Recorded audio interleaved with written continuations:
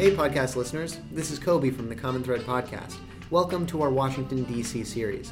In this interview, Matthias and I sat down with Katie Zezima. She's a BU alum who currently writes for the Washington Post.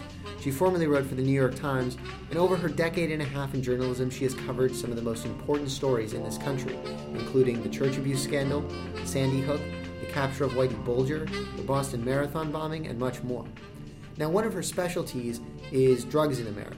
She has covered the opioid epidemic and actually had the beat on it a little bit before it became a prominent news story, and she talks about that in this episode.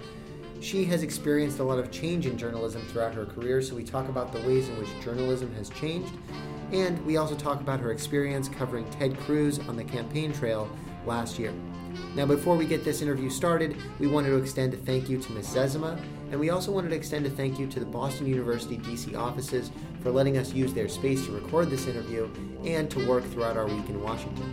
And real quick, this is just a reminder that this episode is one episode in a series of 9 that we did while we were in Washington, D.C. on a range of issues. We encourage you to listen to all of them. That said, let's get started on this discussion about journalism, about opioids, and Ms. Zezima's amazing career.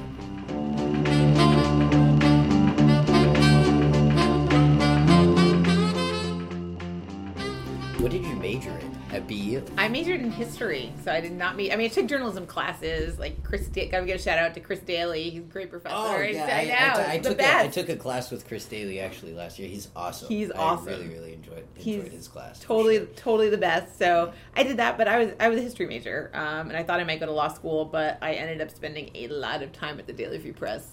So the grades were not exactly there. So what were you focusing on in history? Was there a specific concentration, or do you just do the sort of broad history degree to pull upon everything? For the most part, it was American history. I mean, I did the broad stuff. Took classes on Chinese history and Russian history, which were really interesting. But for the most part, it was American history. So. Nice. Yeah. Nice. So what was your first gig in journalism after you graduated? So I have kind of a weird roundabout thing. It doesn't normally happen like this. So I, was trying to figure out where to go and what to do. And I loved Boston and I wanted to try and stay there.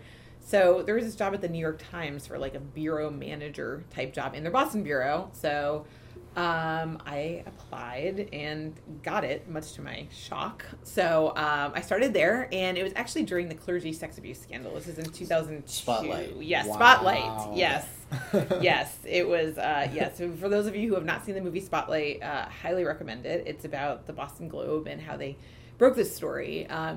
So it was very busy in Boston, and I started by actually going to church every Sunday when I was still in college to listen to Cardinal Law, who then was the head of the Archdiocese of Boston, at Mass, and interview people afterward, and from there, kind of the reporting. I was kind of tasked with more and more reporting. I would call lawyers and that sort of thing. So did you have any interaction with the infamous Mitch Garabedian? I did actually have a lot of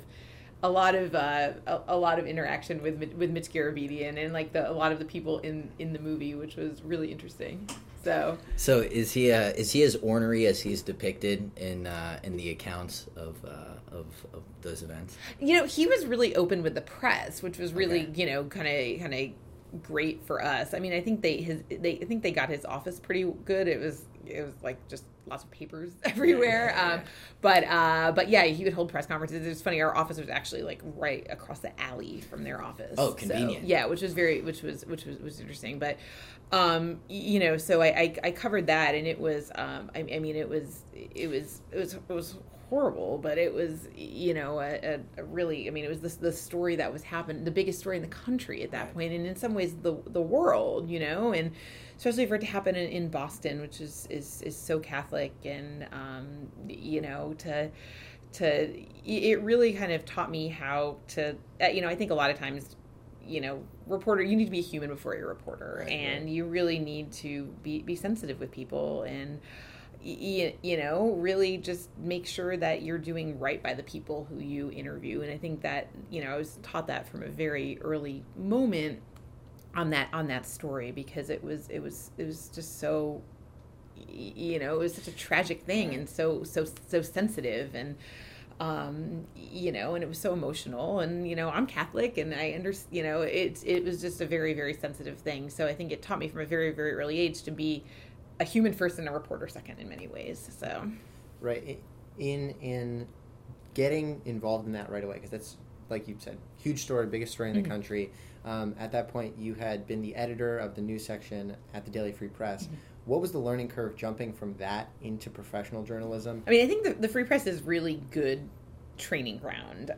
It lets you kind of, you know, it's a rare place in college that lets you be a reporter, but also, like, you know, because you're essentially a local reporter, you see the consequences if you do bad reporting, right? Like, you run into these people at the GSU, you have class with them, like, they can call you out if you just say something wrong, or if you make, you know, the thing in journalism, if you make like anywhere, you make a mistake, you correct it, you know, that if you make a mistake, you have to face this person and apologize to them and say, I'm sorry, I got this wrong, and I'll do better next time. So I think it's really important to have that, you know, and I think on a college campus is the perfect place to do that, because you're able to see the, you know, if something's wrong, you're able to see that. But also, you know, I think at BU, one thing that's really great is that, you know, the media relations people take us seriously. You know, Colin Riley, who I got to give a shout out to Colin Riley, he, you know, would always return our phone calls that day. And,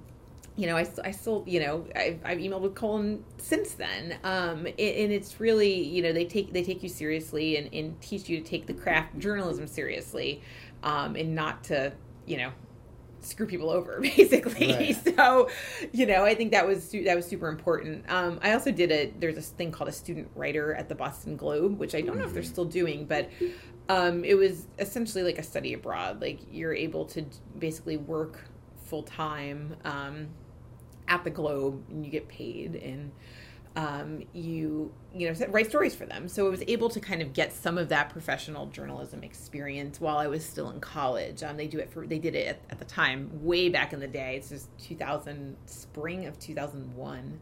So long ago. So long ago. So, you know, you're able to you work with editors and that sort of thing. And then I worked at Boston.com, you know, my senior year. I also had a question, just generally speaking, about what your experience was transitioning from the Boston University environment, which is kind of the college bubble, right? And transitioning into your role at the New York Times in Boston. You must have come to know and appreciate the city in a completely different way than from when you were a student. Do you want to talk about how your perception of Boston evolved as your work evolved as well? Yeah, totally. So, you know, I at the Free Press, another thing that's really great about being able to do that is, you know, we'd also cover city events. So it was like I met, you know, Senator Kennedy when I was in college, and he would also like, you know, or Mayor Menino when he was, you know, the mayor. So it was, you know, you were really able to kind of interact with people in the city, which was really, really great. But I think that, you know, once you kind of become an adult, you know, kind of graduate from and stay in the city, it really gives you an appreciation for the area, right? So, like, I had not been to, like, Jamaica Plain before, or I had not been to Dorchester, that kind of thing. So it really lets you branch out and see different parts of the city that you may not have seen when you were on campus, kind of in the bubble, where you'd go to, like, BC for parties or whatever, you know, or downtown to like some club or whatever, but you wouldn't really go out into the neighborhoods of Boston. And it gave me much more of an appreciation of the fact that Boston is a city of neighborhoods, and they're really interesting, and they're like really fascinating people there, and like really good food, guys. You should really go out and like, you know, go explore. Can I interject just to ask, where are you from originally? Is it an urban setting? Stamford, Connecticut. Connecticut. Yes. Okay. Yeah. So, did you go down to New York City much? Do you have much urban experience before coming to BU? I used to, like we used to kind of, you know, skip class and ride Metro North down to New York. Every once in a while. You know, Stanford is a really great place to grow up, and that it's, you know, it's in that Gold Coast of Connecticut, but it is a much more of a city. It's a really kind of fascinating community. It's really diverse. It's really interesting. People are, you know, kind of people from all over the place live in Stanford. So, but in terms of like a big city, you know, I grew up right outside New York, so I was not too familiar, but, you know, we'd go in every once in a while, you know, take take the train and everything else. And, I initially thought I wanted to go to school in New York. But I went to Boston, and I kind of just fell in love with Boston and with BU. So that's what happened. You've covered a lot of some of the most important stories in the past, 15 or so years in the United States. To discuss the clergy issue in Boston. You've covered the opioid crisis. You've covered Whitey Bulger. You've been a White House correspondent. I'm just like, what was the experience in journalism that made the biggest impression on you, just in terms of newsworthiness, where the immediate impact of the story you were covering was immediately apparent to you as you were kind of doing the work? I think there are a couple. One was Sandy Hook. It was just horrible. It was just awful, and it was kind of like it was like you almost couldn't wrap your head around it until you got there, and then you did, and you still couldn't wrap your head around the fact that this had happened, so it was terrible. I covered Hurricane Sandy as well, and that was also they knew it was going to be bad, and it was driving through these towns in New Jersey that you knew that the Jersey Shore was basically destroyed by this hurricane. It was unlike anything I'd ever seen. Houses in the street. I went on to I went to Seaside Heights. I went to Seaside Heights, New Jersey, and I kind of ended up sneaking onto the island because it was closed. And it was just, there's, we couldn't get to the water where there was literally a roller coaster in the water. But, literally there were houses in the street. The sand had shifted 7 blocks up. There were power lines everywhere. A truck in a sinkhole. It was just the immediate destruction. It was this is way worse than anyone thought it was going to be. So that was... So on the Sandy Hook issue, and this might be sensitive territory, but I think it is important, especially given the climate of today. One of the people who's grown increasingly prominent in the Trump age as a result of not only his endorsement but also the platform that he built and the audience that he panders to is Alex Jones. Who's, suggests that Sandy Hook is either a conspiracy or a false flag operation. As a reporter who covered the story, what kind of impact does it have on you personally in terms of your own perception of the state of news that might be taken seriously? Does it hurt you? What's your response to the suggestion that's become unfortunately increasingly prominent over time that might be a possibility? Kind of seeing the pain that these people went through was I'll never forget it. I'll never forget just kind of the being in the town at that point, and just the disbelief and hurt and just what these people were going through. It was almost unimaginable to see, just kind of the people having to go to the funerals of children, and it was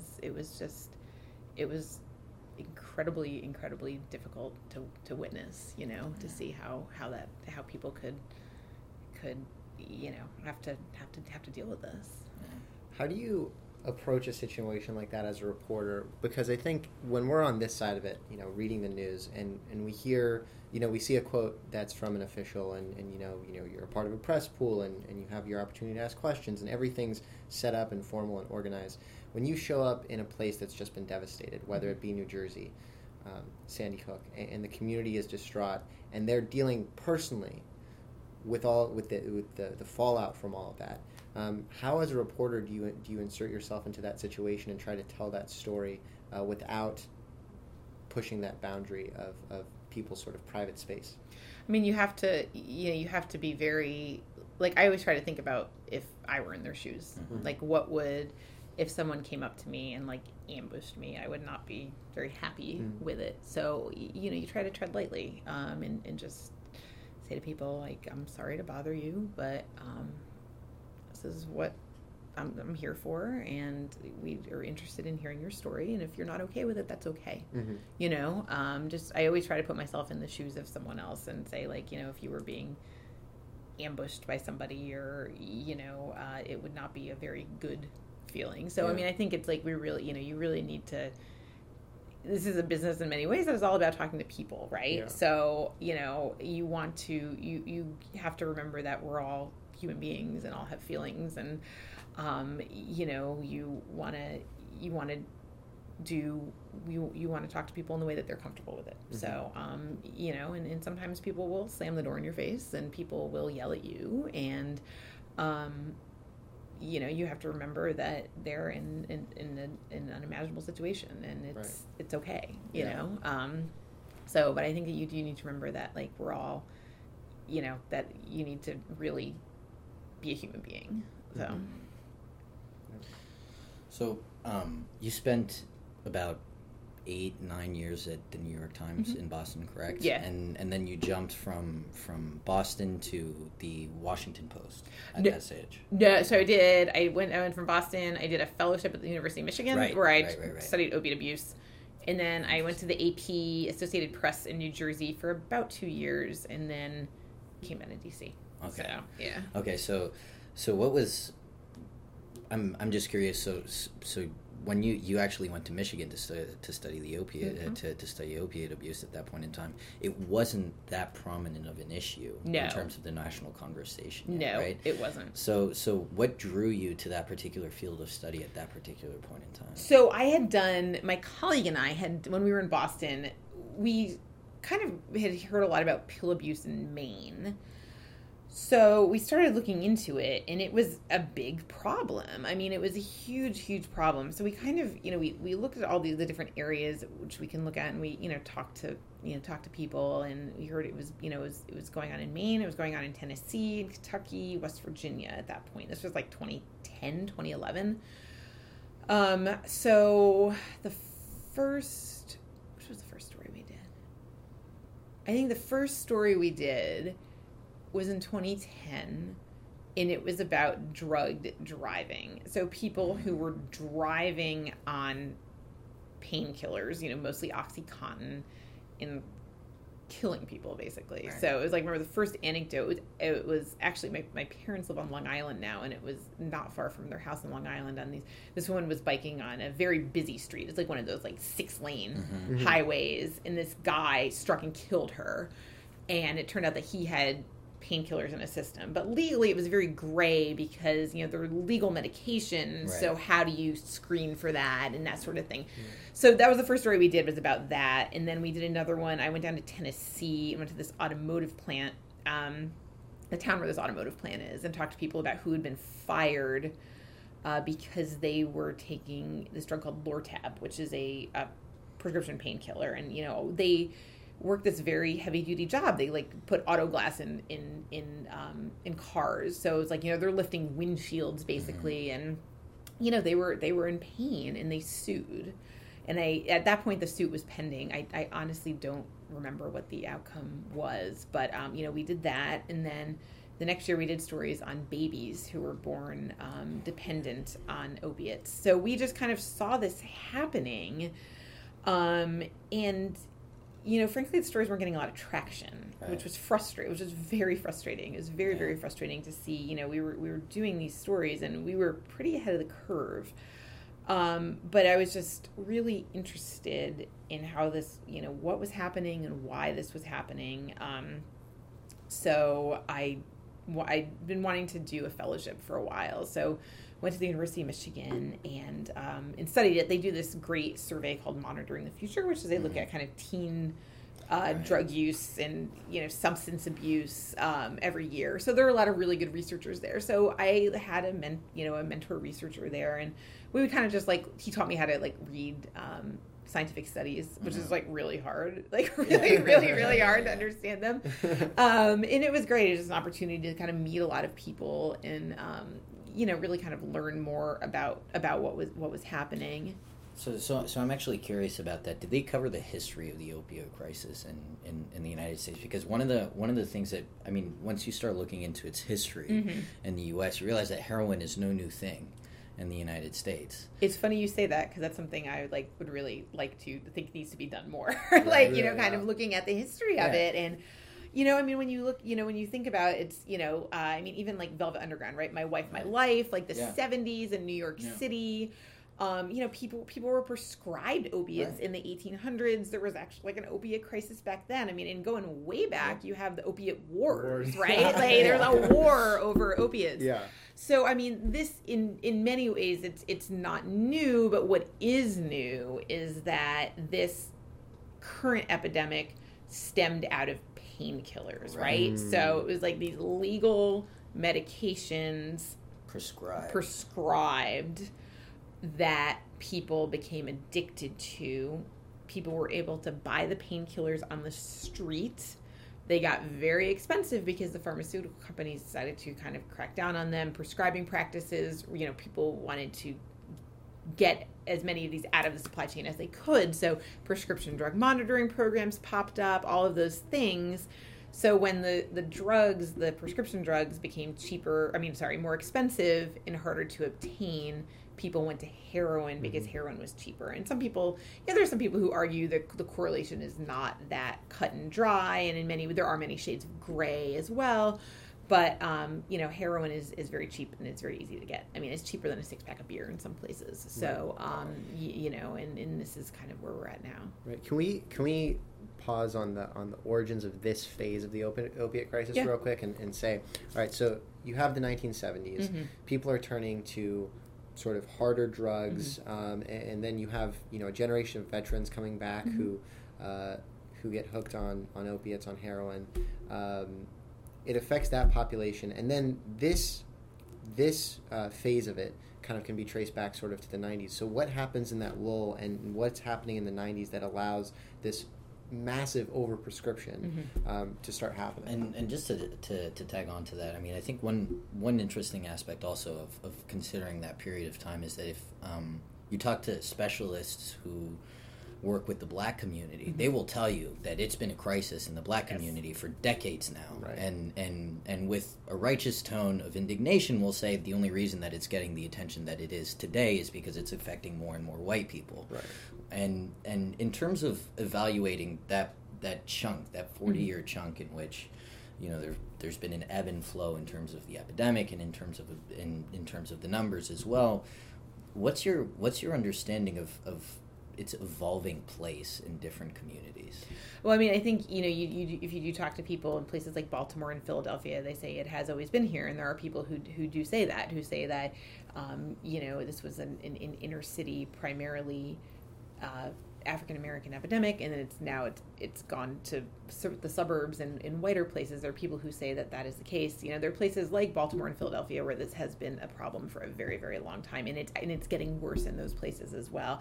In Philadelphia, there's a neighborhood called Kensington, which is in North Philly, and it's basically it's kind of open air at this point. And I have not yet been there.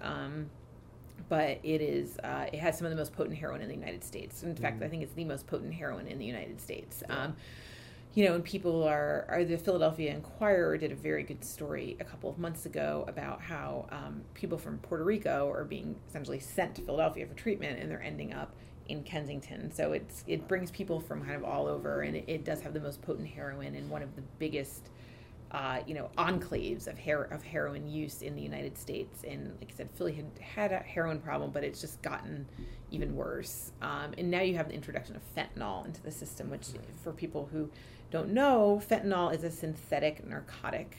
It's used in hospital settings. So it is typically for people who have cancer or end-of-life care. It's used when women give birth. So it has its medical place, and it is helpful to the people who need it. But a couple years ago, people started kind of getting it from hospitals. There were anecdotal reports. I have not heard this, but anecdotally, people said it comes on a patch, and people would kind of go and dumpster dive in the patch and try to get it out. But what's happening right now is it's being cut into, it's being illicitly made overseas, specifically in China. So what's happening is these labs are making fentanyl, and they're sending it to the United States, and it's being cut into heroin as filler.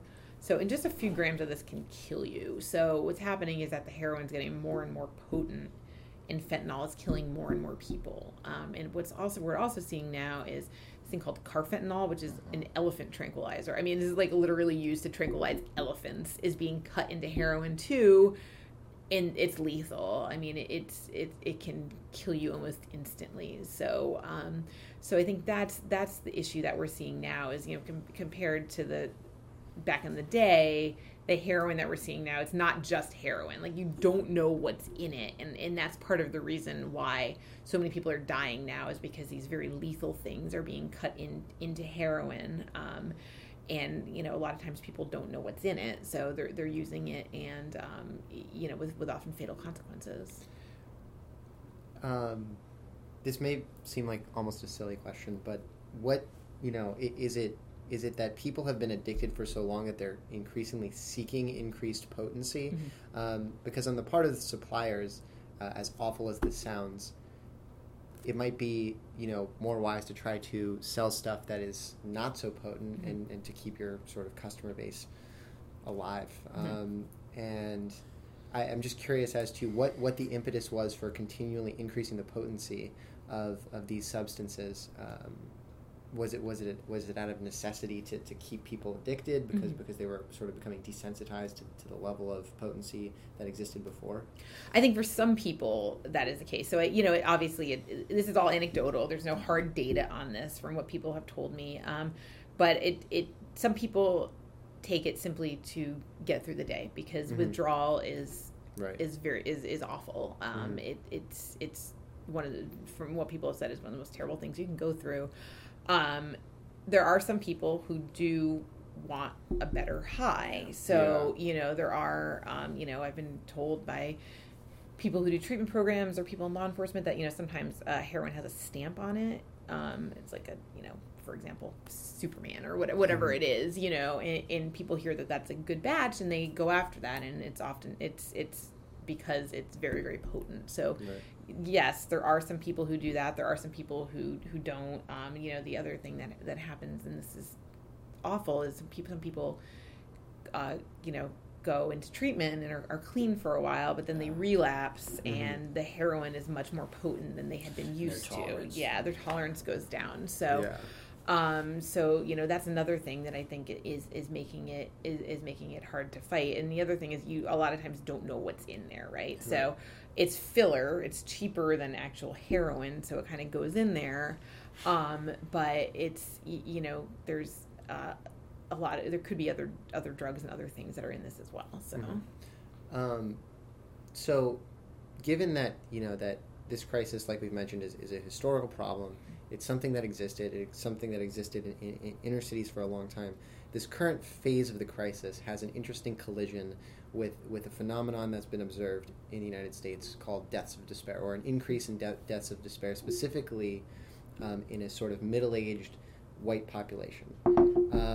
Can you talk for a minute about sort of the collision of these two stories and how that occurred, and also geographically where that started? So this particular crisis is there are a few states that are it's everywhere. That's the thing, is it's everywhere in the United States right now. It is in every neighborhood. It is in every income bracket. It is in every race, class, you name it. It is everywhere. Like it's you can't escape from it. And I'm sure if you know people and you ask them, well, do you know anyone who has been addicted to painkillers or to heroin? Or initially they might say, oh, no. And then you think about it, oh, my aunt or my cousin or whatever it is. It's like, it's very hard to escape it right now. But some of the places that have been the hardest hit in the United States are Appalachia. So West Virginia, Kentucky, Ohio, Tennessee, and then in the Northeast, Massachusetts is incredibly hard hit, as are New Hampshire and Maine. Mm-hmm. So I think those are really kind of the epicenters, and kind of what we saw initially was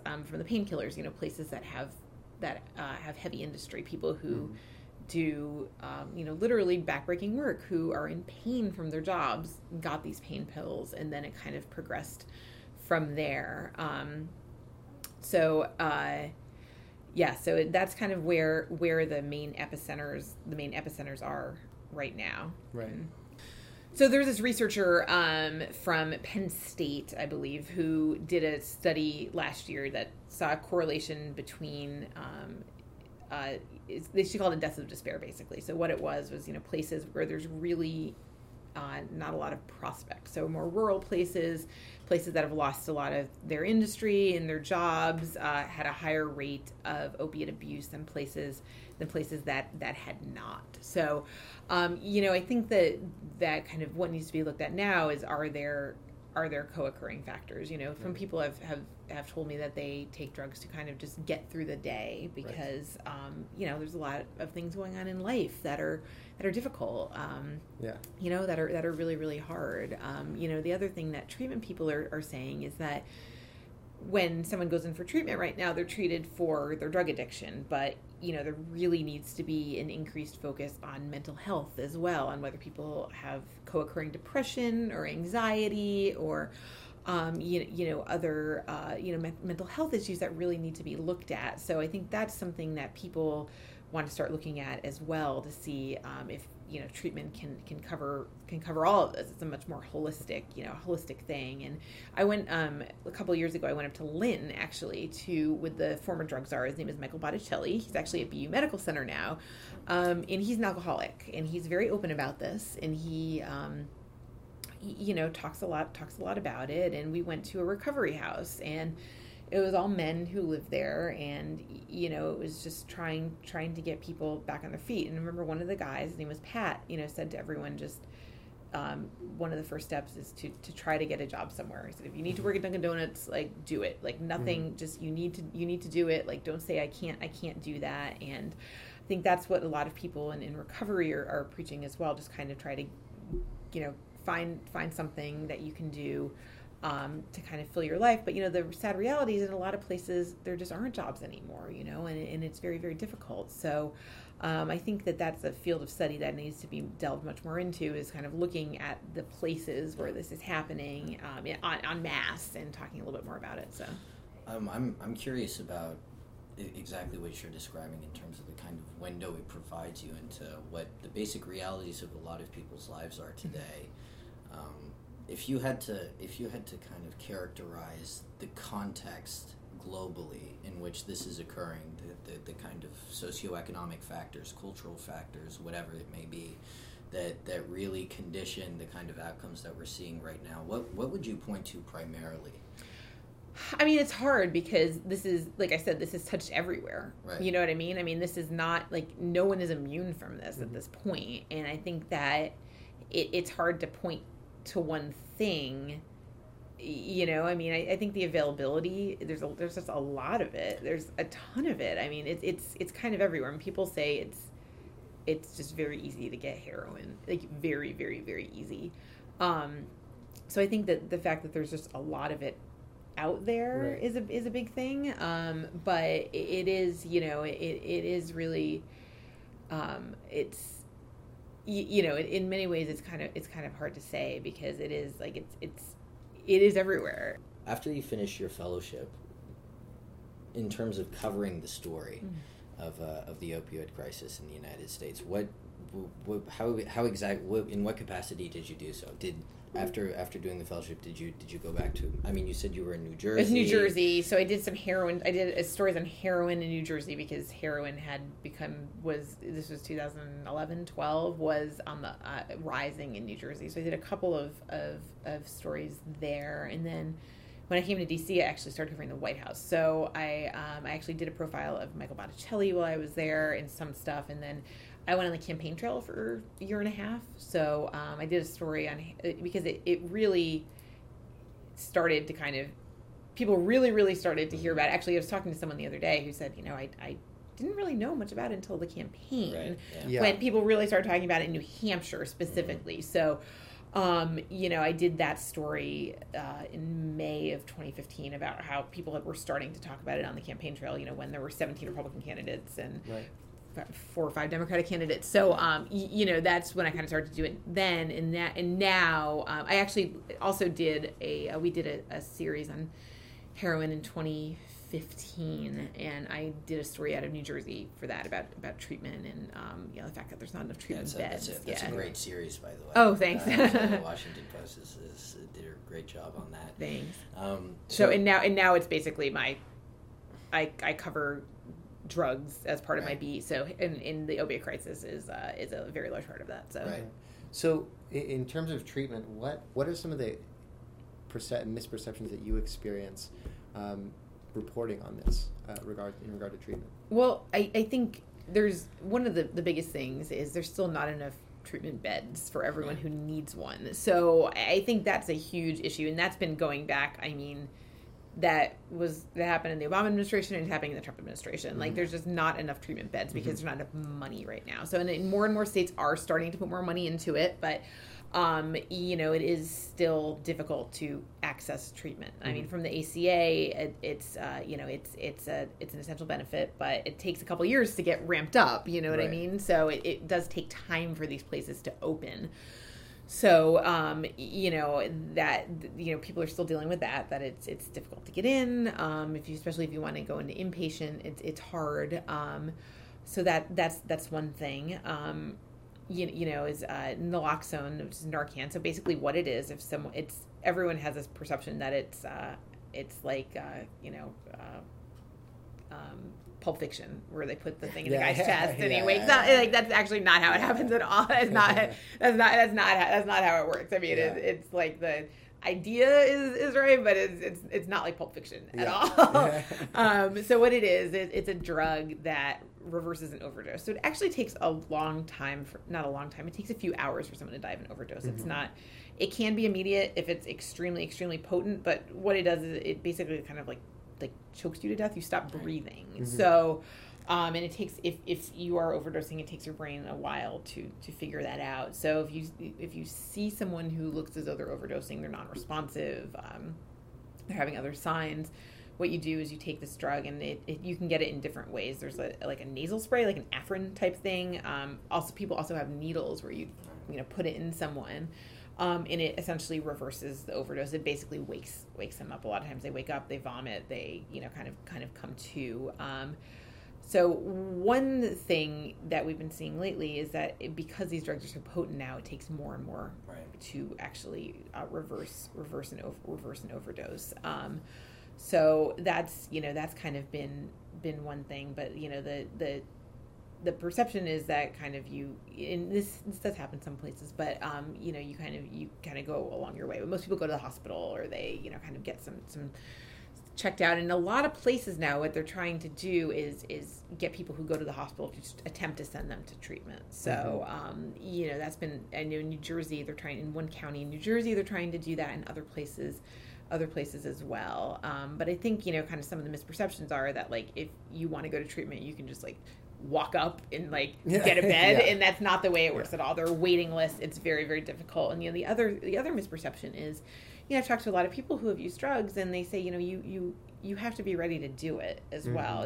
People say I wasn't. People will say, well, why didn't you go to treatment? And this one, a few people who I talked to in New Jersey for that story said, they just weren't quite ready yet. And it's really they said I don't want to be forced. I didn't want to be forced into it, and I had to be ready to do this, because it's a lot. It's very it's emotionally and physically very, very taxing. So that's what people have told me a lot. They have to be you have to be ready to do this when you do it.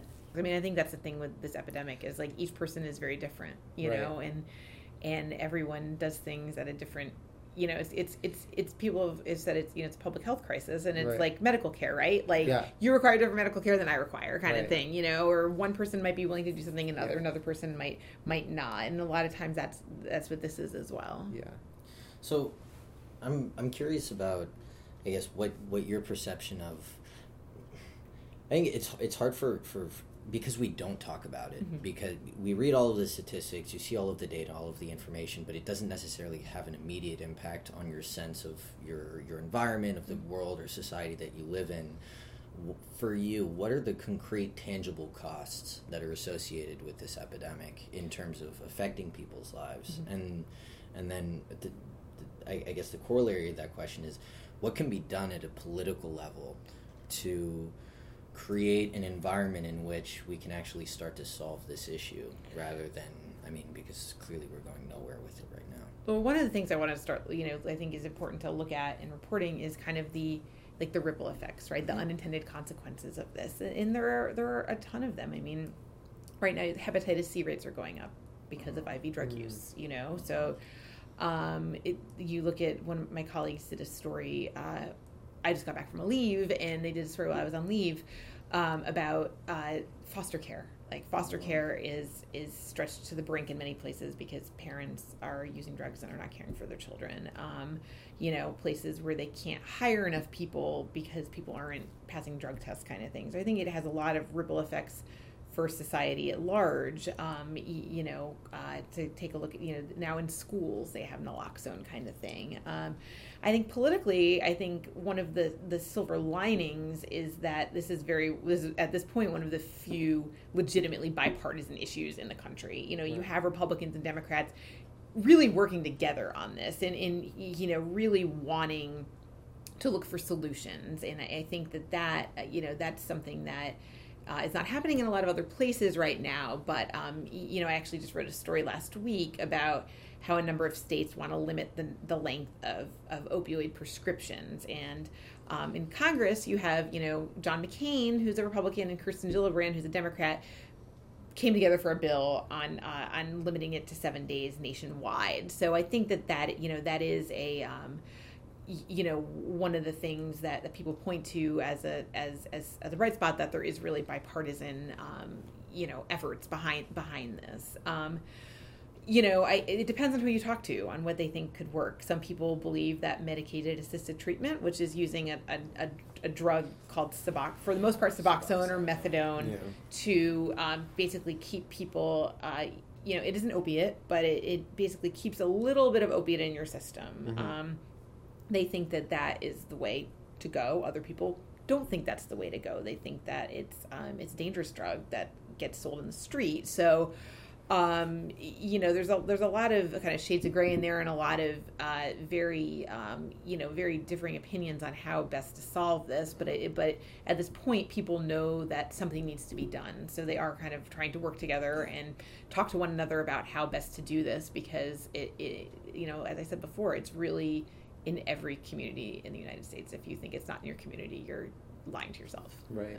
Right. And in terms of medicated assisted treatment, you read some stories. I actually read one. They talk about prescription heroin itself. Yes, that's actually something that I think needs to be looked at. Yeah, now legalization is on the table as well. Right. It's gotten to the point where ideas that would have been completely foreign to our political dialogue are now being considered.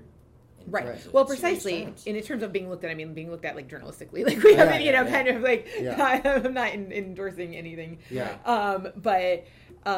So right now they're looking at it in Canada. Right now, Canada actually has a very bad heroin problem, particularly in Vancouver. And in Switzerland, actually, heroin was legalized years ago. Mm-hmm. So you can go, get a prescription and use it. One of the things that I wrote about a couple of months ago is what they are calling safe injection rooms. Mm-hmm. So basically what it is you go in, if you are, let's take for argument, say a heroin user. So you bring your heroin off the street and you go in and you inject it and you get high, but you are under medical supervision. So what they're doing is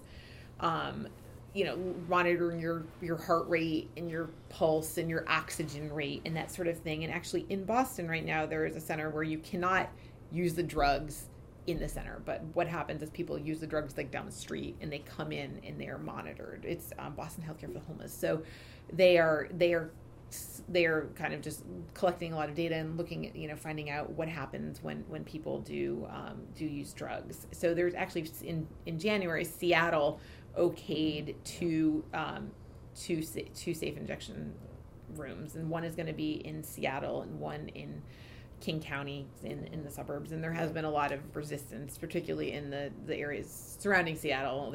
I talked to a state legislator from Federal Way who is very much against it. So, it has been approved. It has not gotten off the ground, and it will probably be a while until it does. Yeah. So. My understanding, again, this is anecdotal, is that one of the I guess the really negative consequences of the introduction of fentanyl and carfentanil in heroin, generally speaking, is that it actually escalated the dynamic by which people would seek doses that provoked overdoses. Yeah. So just because it meant that you had an extremely potent dose, and that was desirable if you're trying to get high, right? Yeah, anecdotally, people have said that. Yeah, that it's kind of chasing the more potent, the more potent drug. Yeah, and there's no, like I said, there's no hard evidence of that, but anecdotally, people have said that that's what some people do. Not everyone, obviously, but some people are. So since you started out in journalism, how has the field evolved from your standpoint in terms of your immediate experience as a journalist? So it's funny, right? Because I'm kind of this weird age. So I'm old. I'm 37. I know, I'm not that old, but it's been kind of weird because I'm in this weird spot, right, where I am a digital native. Like I've always had, I guess I started emailing like high school, I guess, which makes me a digital native. Always had a phone, texted or whatever. Kind of know how to use all the, like, I know how to use the Snapchat, kids. So, but when I started, it was interesting. Like, the web was kind of an afterthought. It was the paper. It was, you need to get your stories in the paper on A1. And if you work in a newspaper, there is still... That is still a thing, right? You want to get on the front page of the newspaper, even though I realize that, like, I read everything online. Yeah. So it was really an afterthought. So in a big story, you'd be like writing for the paper, and like you'd send some stuff to the website. And now it's the opposite. I mean, now it's like if you're at a big story, you need to get something on the internet immediately, especially for like push alerts or social or whatever it is. You need to just get everything on. So when I first started, like I said, it was kind of an afterthought, and a lot of my job was just kind of roam. I mean, it was great. It was roaming around New England in my car, like going to see cool stuff, but there was no pressure. There was no Twitter. There was no really like web like immediacy. So you mentioned the Whitey Bulger coverage. I remember the Whitey Bulger, when he was captured, I went to South Boston and I wrote like a scene piece about what people there think. It was the first story of mine ever. They're like, oh, we're going to put this on the web. Wow. So what was that? What year was that? That's pretty late. That's like 2010. Yeah, exactly. Like 2010. That's pretty late. Yeah. So it was like, okay, we'll do that. So it was pretty late. I think most of them like just went into paper and on the web, but they're like, okay, this will be web. This will only live on the internet. It will not go in the paper. So I was like, oh, and people were like, I'm sorry. And I was like, no, it's fine. That's fine. Like I'm totally cool with that. Actually, I prefer it. And, and now obviously it's the immediacy. So when I covered the marathon bombing, and that was my first real... No, I shouldn't say that. Hurricane Sandy was my first real use of like tweeting, like live tweeting, kind of doing stuff. And I worked at the Associated Press at the time, which I don't know if they still do, but they had this rule that you couldn't tweet about anything till the story went out, which was really weird. Yeah, it sounds backwards. Yeah. So, but I was just like, well, I'm here and I have these photos. Like, I'm just going to start tweeting. So I just kind of started tweeting photos and like observations and like what was going on. And I found it to be a really powerful tool. And it was really at the marathon bombing when I really like found out the power of Twitter. It was this crazy thing where, what happened was the suspects there was a report that they were in Watertown and they were getting into a shootout. So I, rushed over, and I lived in Brighton, so I kind of knew the area relatively well. So, we rushed over, and I remember there was a police officer there, and I was tweeting, and he says, if you want to live, get off your cell phone. And I was like, holy shit. I tweeted that, and I was like, oh my God, they're here. And like in my head, all I could think was they must think they have bombs, because like the cell phone could like set it off. So I tweeted that, and it was like 1 a.m. or something, but it just like went nuts. Like it just went viral, and I was like, oh wow, like I definitely like kind of understand the power of social media now, So It's also an incredible line. Yeah. I was line. like, whoa, wow. So yeah, so I it was like one of those where I was so on autopilot, I just like tweeted it and then thought about it, and I was like, oh my god, yeah, this is like really intense. So, so now obviously it's all digital, it's all social media. So when I was on the campaign trail, I started very early on the campaign trail in February or March of 2015. Oh God, I actually kind of so like sick of it. it was like a lot of it was, I really felt like I lived on an airplane. Like I really honestly felt I lived on an airplane at a certain point. So, well, no one was out then, and I was kind of overlapping between the White House and the trail for the first like 6 weeks or so, and then I went right on the trail, and no one else is in these like tiny, the middle of nowhere, New Hampshire or Iowa or South Carolina. So it was kind of like a way to get everything out.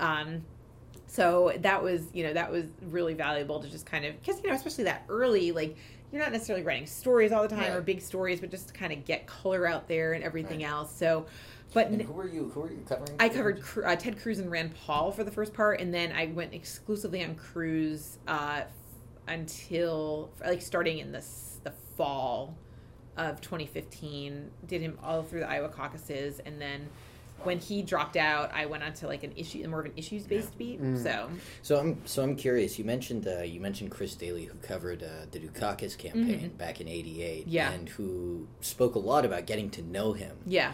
And so that's one of the things that supposedly has changed a lot in journalism, specifically around campaigns, is the degree of exposure, the amount of interaction journalists who are assigned to specific candidates have with that candidate throughout that campaign. Did you actually get to know Ted Cruz a little bit? Yeah, totally. Yeah, absolutely. So we have to ask, because we were actually talking about this right before we started the interview. It's like Ted Cruz is no longer the most hated man in Washington. Yeah, he's been dethroned.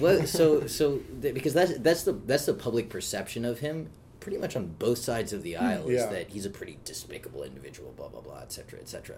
What was your impression of Ted Cruz, the man, let alone the politician? I like him. I think he's a nice guy.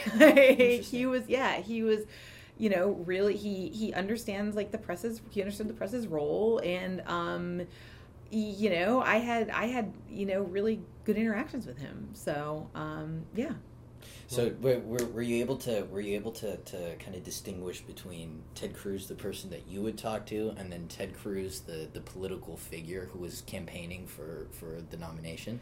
But like, aren't all like politicians? Oh, you know sure. what I mean? No doubt about that. But in terms of just him as a person specifically, I mean, like every politician I've ever covered, you kind of talk to them for, the politicians are politicians, right? They have like their public facing thing.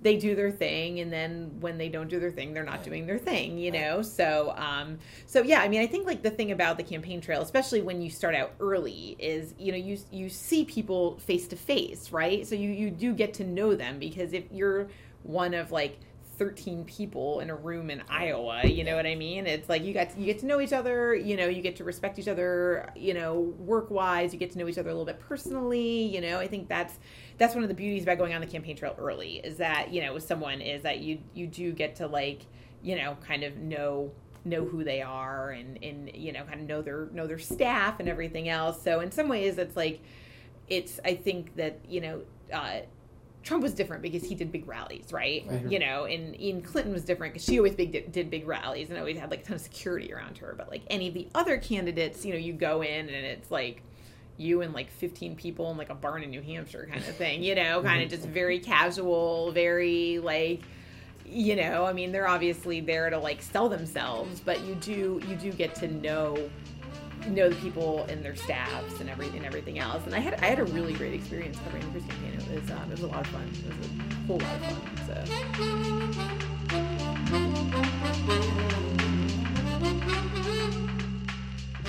Hey, podcast listeners, this is Kobe again. That's the end of our conversation with Ms. Zezima. We hope you enjoyed it. We wanted to extend one more thank you to her for sharing her time with us. Now, I'm not sure where you're listening to this podcast. It might be on vucommonthread.com, or it could be on the iTunes store if you searched the Common Thread podcast. Either way, we hope you subscribe to our podcast. That way you can hear the rest of the content in this Washington, D.C. series. and you can hear the other content that we're producing all semester long. Again, you can go to bucommonthread.com, or you can search the Common Thread podcast in the iTunes Store in order to subscribe. Thanks so much, and until the next time, we'll keep looking for the common thread.